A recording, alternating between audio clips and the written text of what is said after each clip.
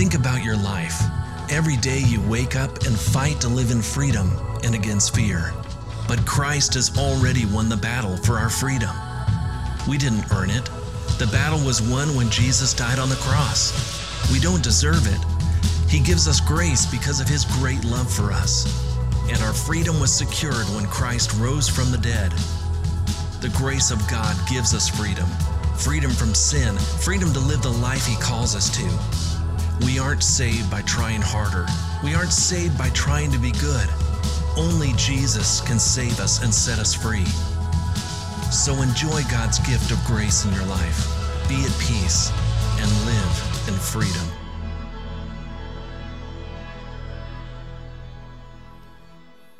Well, I want to welcome everyone here today. We're so grateful, especially to those of you who are our guests today. We're so grateful that God has brought you to Sugar Creek, and it is just a wonderful opportunity for us to worship the Lord Jesus Christ with you. This has been a tough weather week this last week, hasn't it been? Seems like 3 or 4 times now every year that there is some flooding in Houston, and I think we are the flooding capital of the world.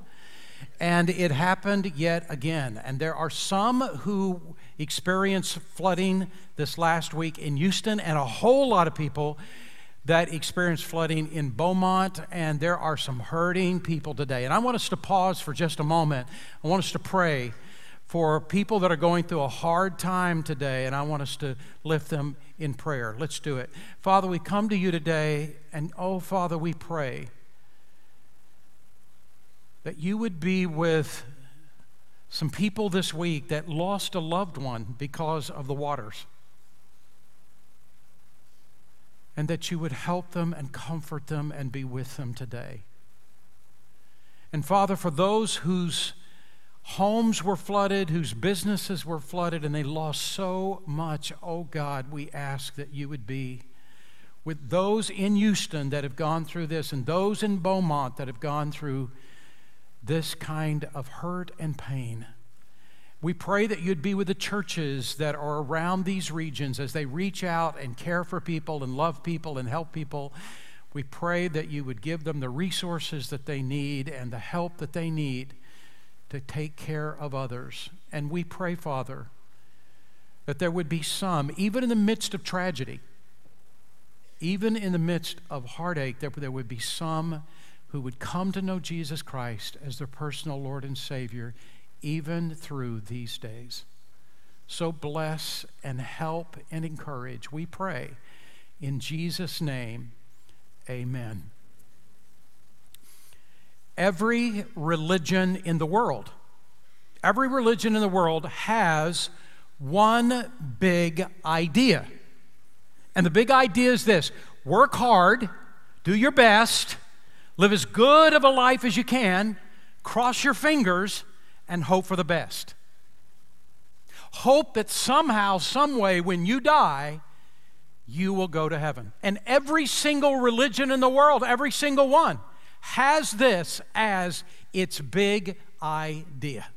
I was talking to a guy just a few months ago who said to me, he's a member of another religion, and he said to me, look, I have done my very best. I have worked so hard. I have tried so hard. But I already know that God could decide to ignore all of my good deeds, and I would still go to hell when I die. I just have to hope for the best. And after I die, I'll find out what's going to happen. It's a little late at that point.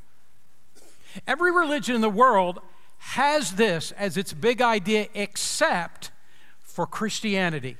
I don't really consider Christianity a religion. I consider it a relationship with a living God.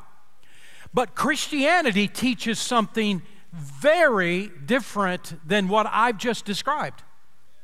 The Bible teaches that none of us could ever be good enough for heaven.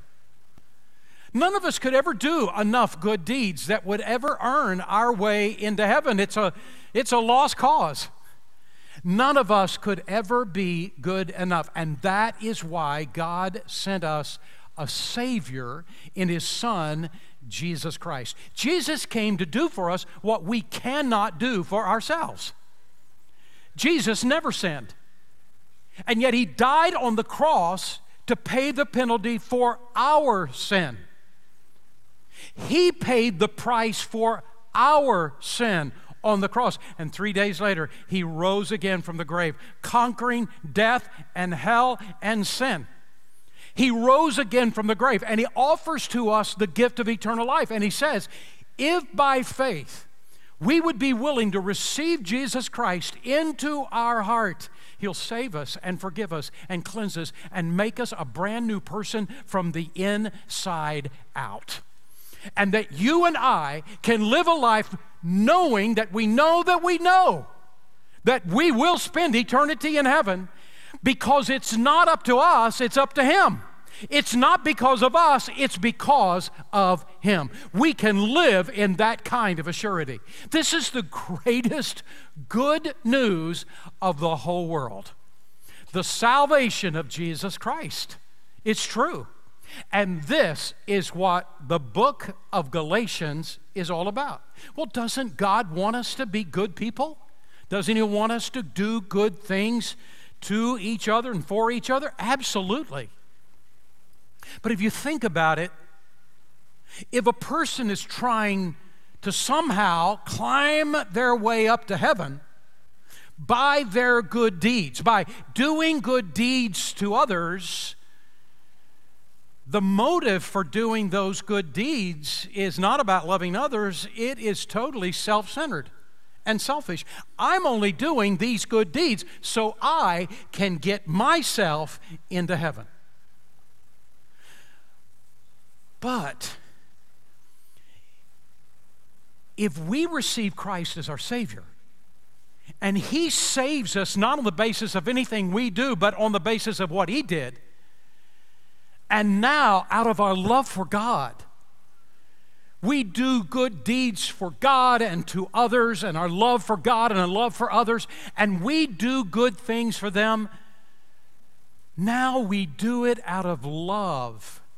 We're not doing it for selfish reasons. We're doing it out of an expression of love to God. It's the motive. It's the difference of motive of why we do the good deeds we do. Yes, the very moment we receive Christ, God says, I want you to live the rest of your life loving me and loving others and doing everything you can do to express that love. I want you to pour your life out in caring for me and for others.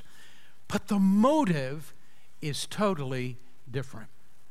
We're in the book of Galatians in the New Testament these days, in a series that is entitled, How to Live in Freedom. We've been given freedom. We've been given the greatest freedom of all. We don't have to stay on the treadmill trying to save ourselves. We've been set free to love God with no ulterior motive, but that we just love God. It is a freedom that we've been given in Christ. So how do we live in this freedom? And that is what this book is all about. Last week, God shared with us through His Word the power of affirmation. We all need it. We all need encouragement. We all need affirmation, from the youngest to the oldest, from the great to the smallest. All of us are in need. All of us are in need of encouragement from time to time in our life, and affirmation from time to time in our life. But this morning I want to talk about the fact of when affirmation can become too great. Affirmation becomes too important to our lives. It is very possible that affirmation and encouragement can become so important to our lives that we become people pleasers. You ever met a people pleaser? We become people pleasers. And this morning I want to talk to you about how to be freed from being a people pleaser. We're looking in Galatians chapter 2 and verses 11 to 16. And when we come to verse 11, it is the shocker. Verse 11 is a shocker of a verse. We never saw this one coming. Listen to what it says. But when Peter came to Antioch, It's the Apostle Paul that is speaking. He's the one that writes the book of Galatians. The Apostle Paul, had to oppose him to his face, for what he did was very wrong. This comes out of nowhere. Here are the two biggest guys, the two biggest heroes of the New Testament. Outside of Jesus, the two biggest guys in the New Testament is Peter and Paul. And here they are fighting. Here is Paul getting in the face of Peter and telling him off in front of others. What is going on? And how does this apply to our lives today? Well, to understand this passage, we've got to get the backstory to the confrontation between Peter and Paul. The Old Testament, the Jewish Bible, the Old Testament is filled with rules and regulations and laws about how it is that a person is to live their lives. Some of those rules and regulations and laws have to do with how do we express love to God, how we express love to each other. These are great. But also, what clothes we should wear or not wear, what foods we should eat or not eat. This is where all the kosher laws came from. And even how it is that we are to treat Gentiles. A Gentile is anybody that's not Jewish, which means 99.9% of the entire population of the world. If you've been reading the Old Testament, you come across the book of Leviticus. The book of Leviticus has like 1 million rules and regulations to live by. It's not really 1 million, it just kind of feels like 1 million as you're reading through the book of Leviticus. But here's the truth. Every single one of these rules and laws and regulations have a very good reason for existence. Every one of them are legitimate in order to accomplish the plan of God through the Messiah. All of them were so important to make sure that God's promise of the coming Savior, the coming Messiah, would take place exactly the way that God laid out. But when Jesus Christ comes, He actually fulfills all the Mosaic law. He actually fulfills all the rules and regulations. And in essence, what happens at the coming of Jesus Christ, all of these rules and laws and rituals now have no meaning because Jesus has been the fulfillment of them all. All of them were actually looking to the coming of the Messiah. And now that the Messiah has come, God wants the good news of Jesus Christ to reach the entire world, not just Jews, and bring all of mankind to Himself. That meant that the simple gospel of Christ, that salvation through faith in Christ alone, was for everyone, Jews and Gentiles alike.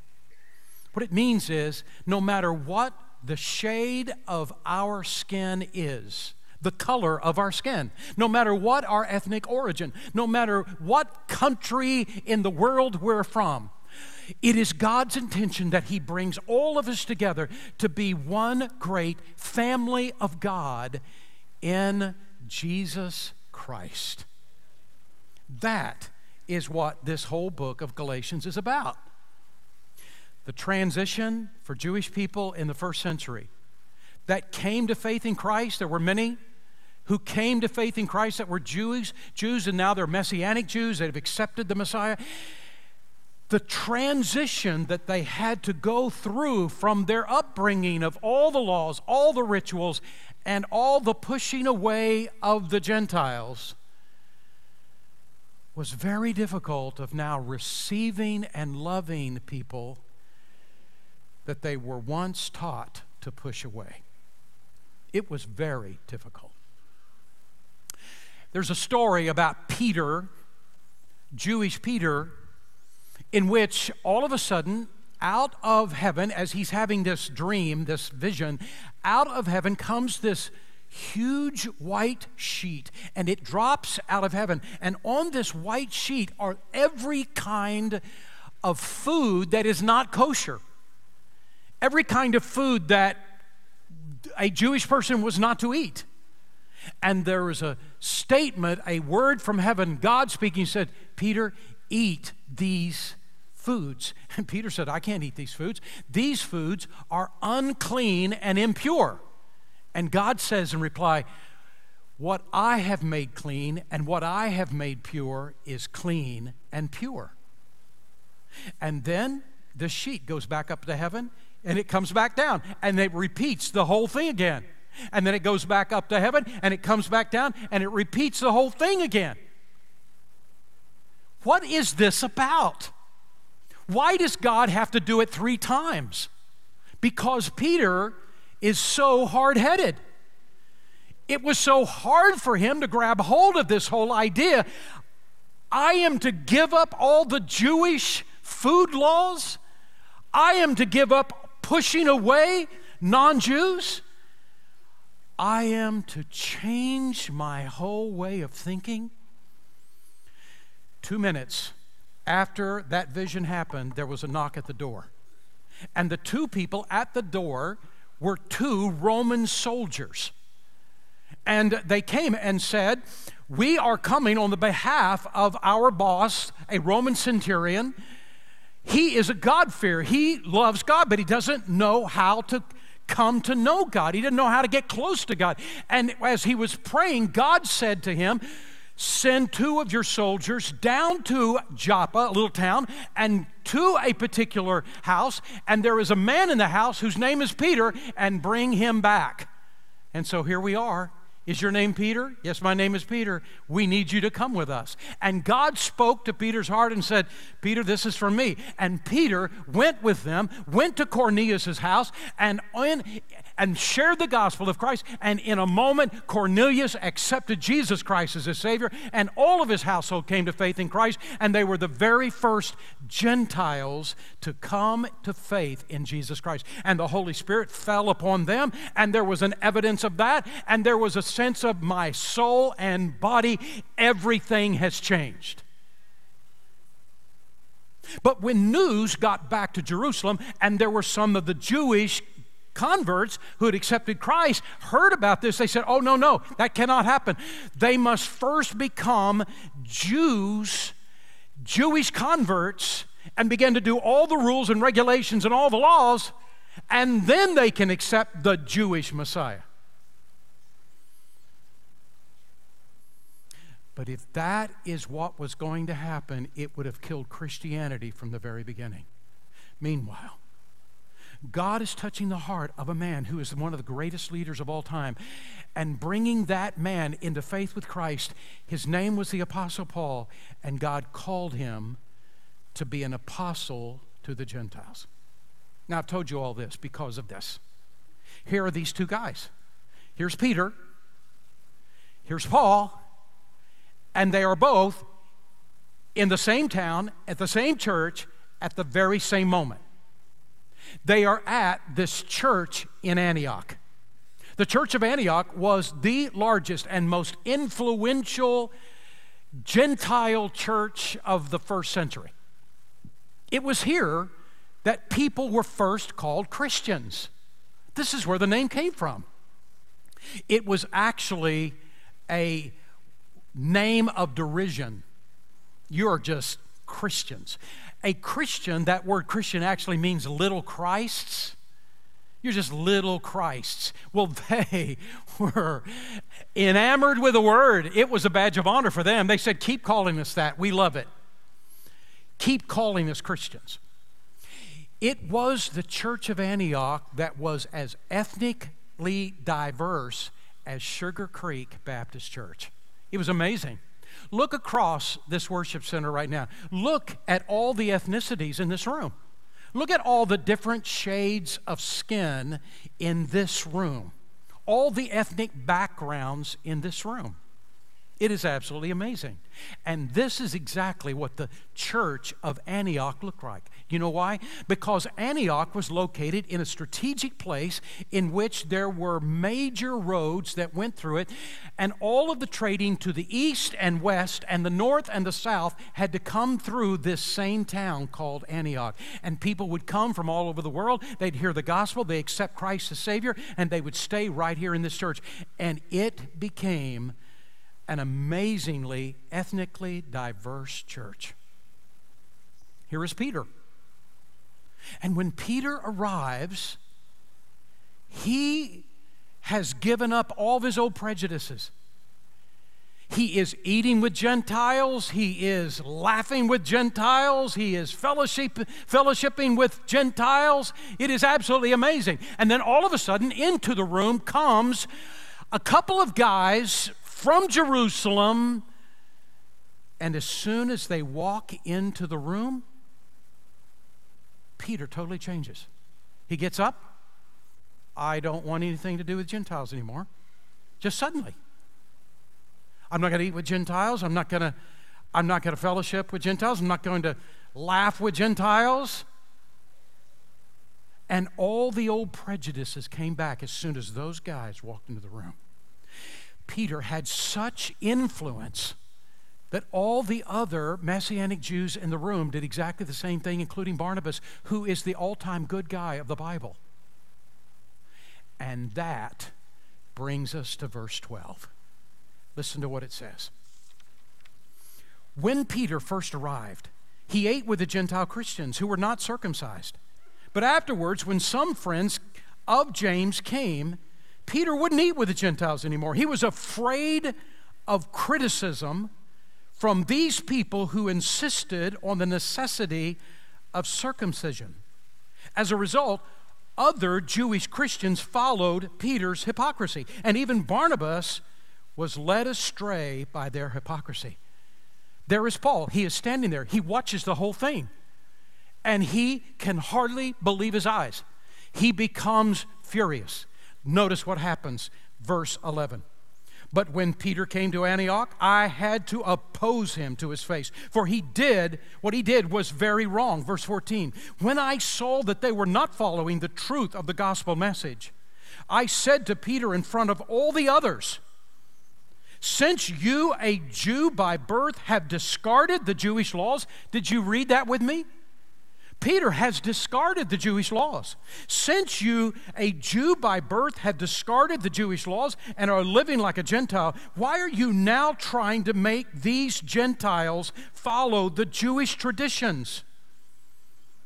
You and I are Jews by birth, not sinners like these Gentiles. Yet we know that a person is made right with God by faith in Jesus Christ, not by obeying the law. And we have believed in Christ Jesus so that we might be made right with God because of our faith in Christ, not because we obeyed the law. For no one will ever be made right with God by obeying the Jewish law.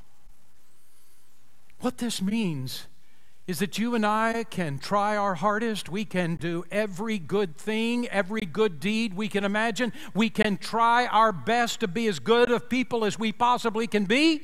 But no matter how good we somehow think that we are, our goodness cannot save us.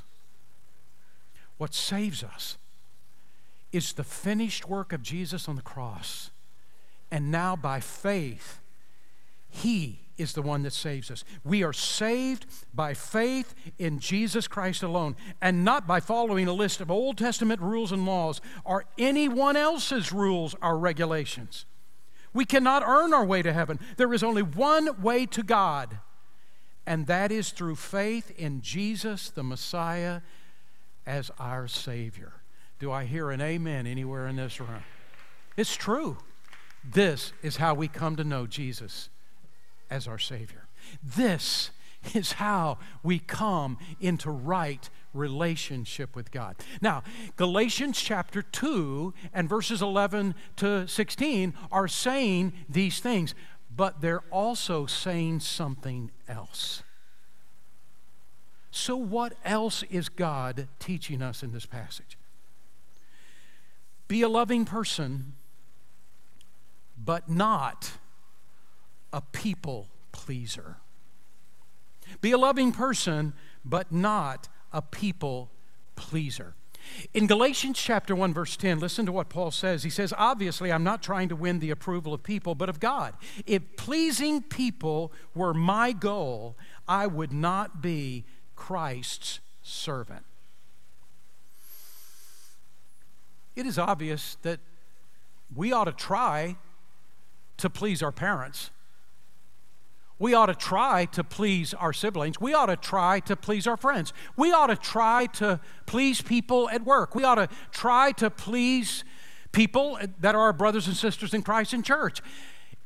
It's not bad to please other people.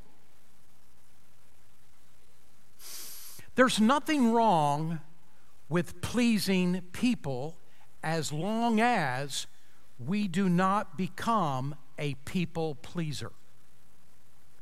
So does that sound a little confusing?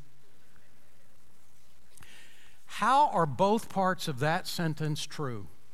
The definition of a people pleaser is a person who will compromise an important principle or give in to a wrong action just to get along with others.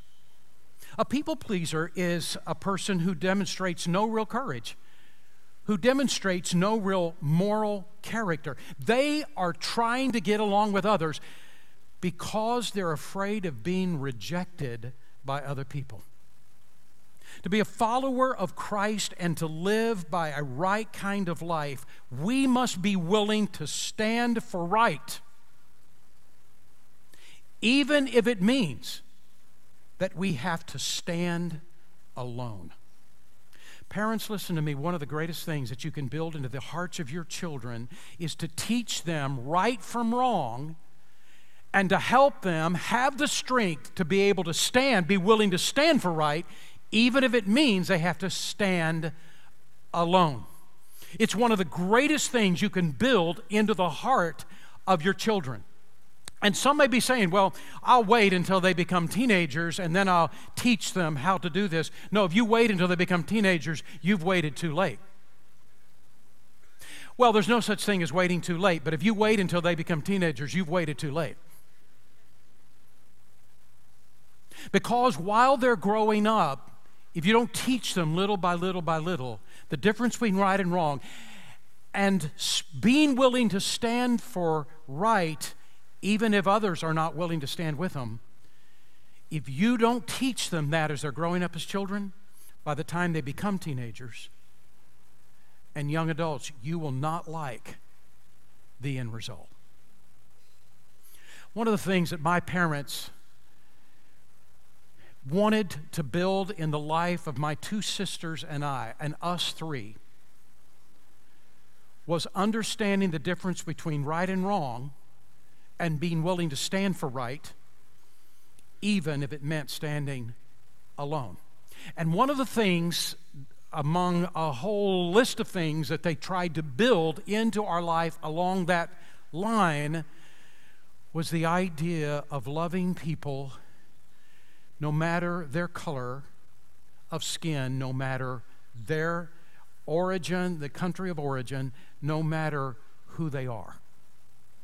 It was very important to my parents that their children would grow up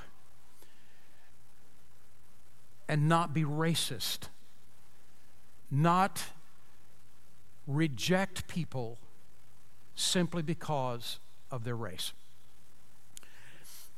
One day, I had several momentous occasions along that line, but in one of those, I was in middle school. And I should have known better than to make this statement to my dad, but after all, I was in middle school.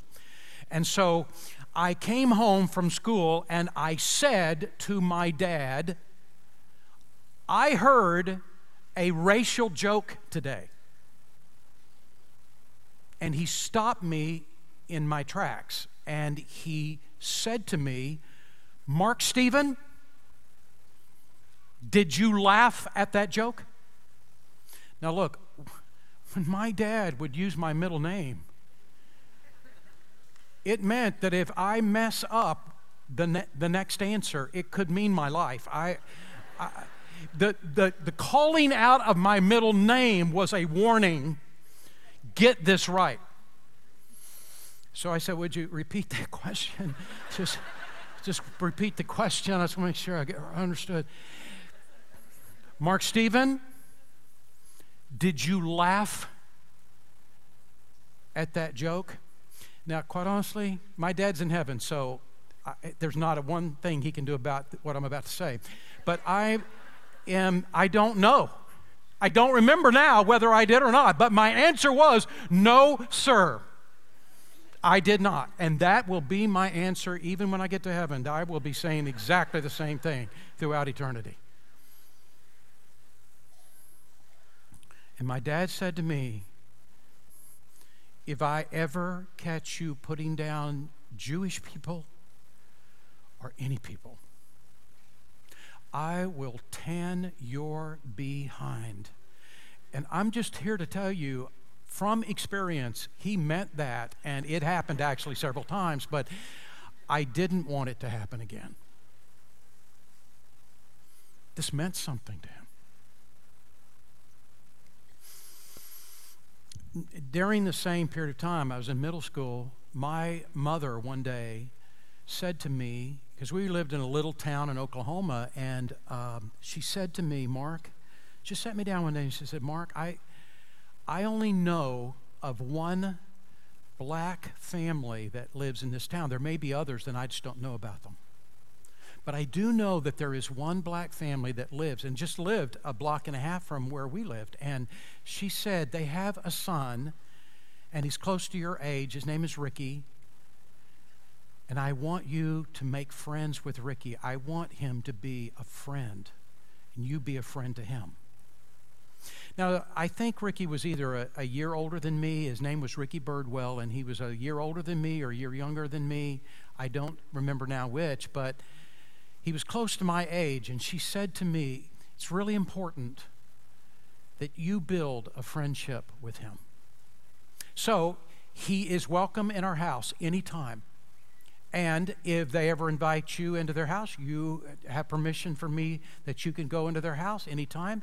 And she said, when you're not in somebody's house and you're just go out and go ride bicycles and go play ball and spend time with Ricky, I want you to be his friend, because in this town, Ricky needs a friend, and I want you to be that friend. Part of the reason that my mother wanted this to happen is she wanted to make sure that Ricky had someone he could count on. But she also wanted me to build a relationship with someone who was not white, and to have that experience and that learning.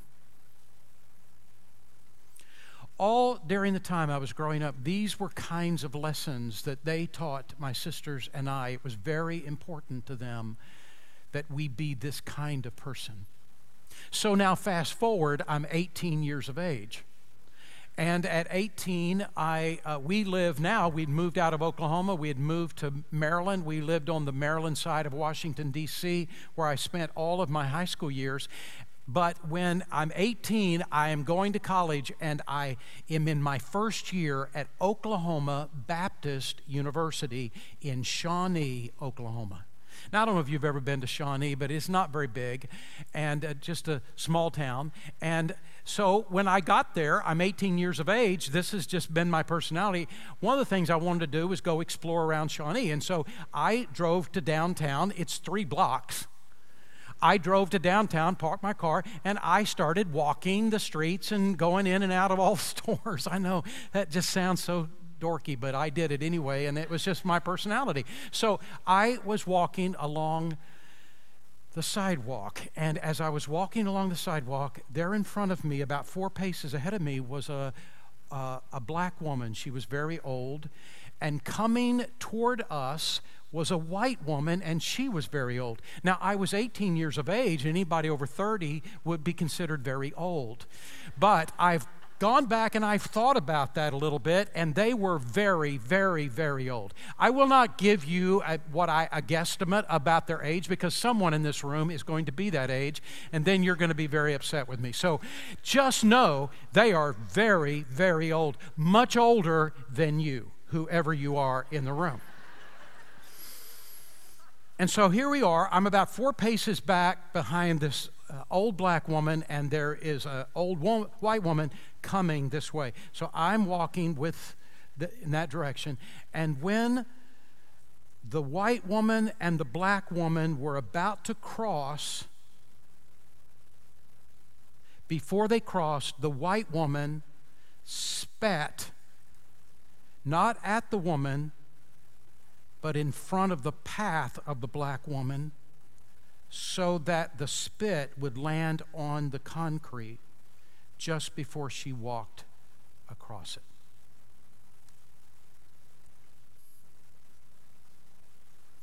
I'd never seen anything like that in my life.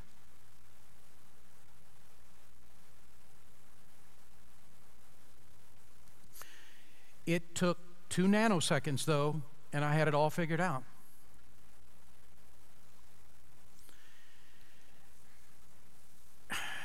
And up comes this anger in me.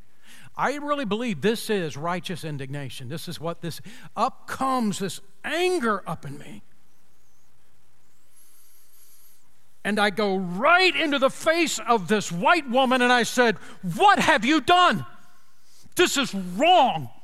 What you did is wrong. You ought to be ashamed of yourself."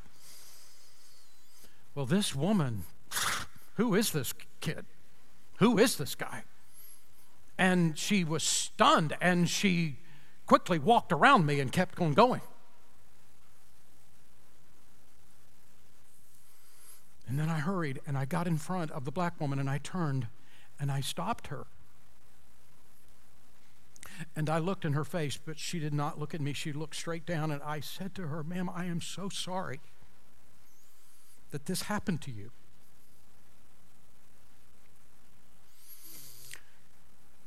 It is wrong, and I am so sorry what just happened." And then that old woman looked up into my eyes and looked at me in the eye. And it was just the saddest look. I can still see it.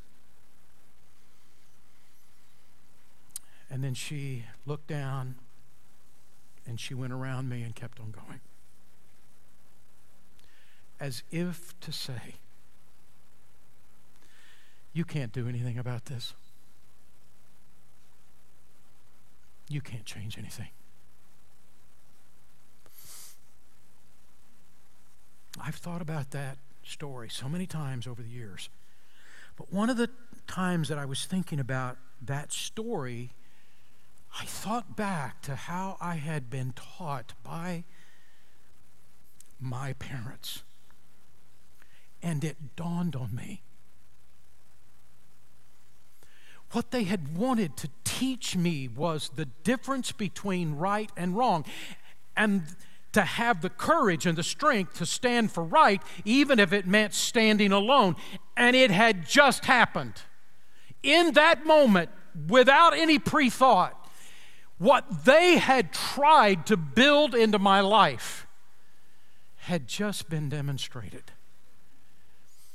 I thought, as we were raising our 2 sons, that one of the greatest things that I could build into the heart of my 2 sons was the difference and understanding of the difference between what is right and what is wrong, and the willingness to stand for right even if nobody else will stand with you. And that is what Kathy and I tried to build into our sons, and we have seen it become reality in them. I'm saying to you as parents, you cannot push this away to another day. One of the things you must build into the hearts of your kids is an understanding of right and wrong, and to help fortify them with the courage to stand even if it's alone. It is not enough to teach our children right and wrong. It is also necessary to teach them how to stand for what is right, even if all their friends go the other direction. It is about courage and character. In this story, here is the Apostle Peter, the big guy, and he fails. He fails because he is trying to be a people pleaser. So what causes a person to be a people pleaser? First, the fear of rejection can make us a people pleaser. Proverbs chapter 29, verse 25, the fear of others is a trap. When a person begins worrying more about what other people think than what God thinks, that person is becoming entrapped. It is exactly what happens to Peter. You are never going to please everybody. And the people that you please today, all it's going to take is one decision that you make or one thing that you do, and suddenly they don't like you anymore. You will never please everybody. The truth is, God can't even please everybody. How in the world would you and I think that we could do what God cannot do? So give it up. You don't have to please everybody. The applause and the public opinion is very fleeting. What we must do is adopt values and truths that are based upon the Bible. What does God say is right? What does God say is wrong? Who cares what my friends say? Who cares what the article on the internet say? Who cares what that poll that I just read say about what people think? Who cares what this culture says? It is what God says. Now listen to what the Bible says. It's not in your notes, but write it down. 2 Timothy chapter 3, verse 16. Listen to what it says. All Scripture is inspired by God and is useful to teach us what is true and to make us realize what is wrong in our lives. It corrects us when we are wrong and teaches us to do what is right. There are 4 key words. The first is true, the second wrong, the third corrects, the fourth teaches. And one guy said, you understand this verse the best by thinking about the verse as being a path. You see, there are so many people, many of your friends don't have the slightest idea what the path to the future is, where they're going. They're living by the seat of their britches, and they're just living one day at a time and don't have the slightest idea where they're going. But you have a path. You have the Word of God that is a pathway for you. And this pathway will show you what is right. It'll show you when you get off what is wrong. It'll show you how to get back on the path. And then it will show you, it'll teach you how to keep staying on the path. God will never lead you in a wrong way. And when your friends are going in one direction and you follow God in another direction, you will experience rejection. You will. But it's okay. Learning how to stand for right, even if you have to stand alone, is one of the greatest and most important lessons you will ever learn in life. It can also hurt.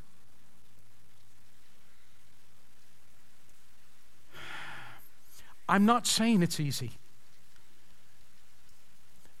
but I'm saying that if your life is going to be used for great things, you've got to learn this life lesson.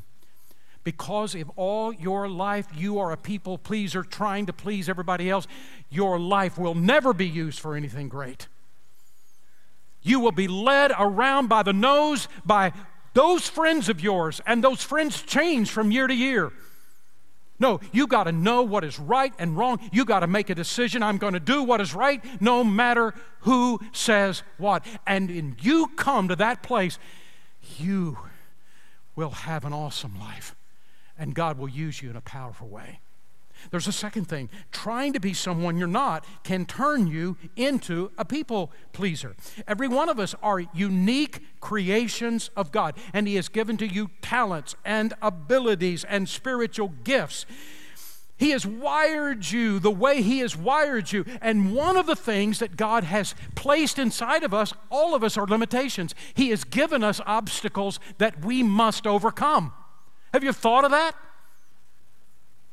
Part of how God has wired us is He's given us talents and abilities and spiritual gifts when we come to know Christ as Savior. But He has also given us obstacles and things that we don't know if we can get on the other side of, that we have to struggle with and work with.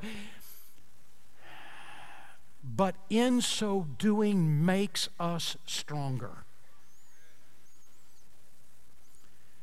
2 Corinthians chapter 10, verse 12 says this: we do not dare classify or compare ourselves with some who commend themselves. While they measure themselves by themselves and compare themselves with themselves, they are not wise. Boy, that is really kind of confusing. What it really means is this: stop trying to be somebody else. Stop trying to live somebody else's life. Live yours. Be the best you that God has made you to be. That's what it means. Galatians 6 verse 4 says, pay careful attention to your own work, for then you will get the satisfaction of a job well done, and you won't need to compare yourself to anyone else. All comparison does is make you jealous. All comparison does is to make you distrust yourself and who God has wired you to be. Stop doing it and start trying to be the very best that God has made you to be. Be the very best that God wired you to be. And all the while, God changing you to be like Jesus Christ more every day of your life. Let's pray. Father, we thank you for the privilege of coming together and worshiping you together and opening your word. And this passage in the book of Galatians. Oh God, would you rescue us from being people pleasers, of having no backbone, no moral compass, no true north, and going with whatever the wind sways us to.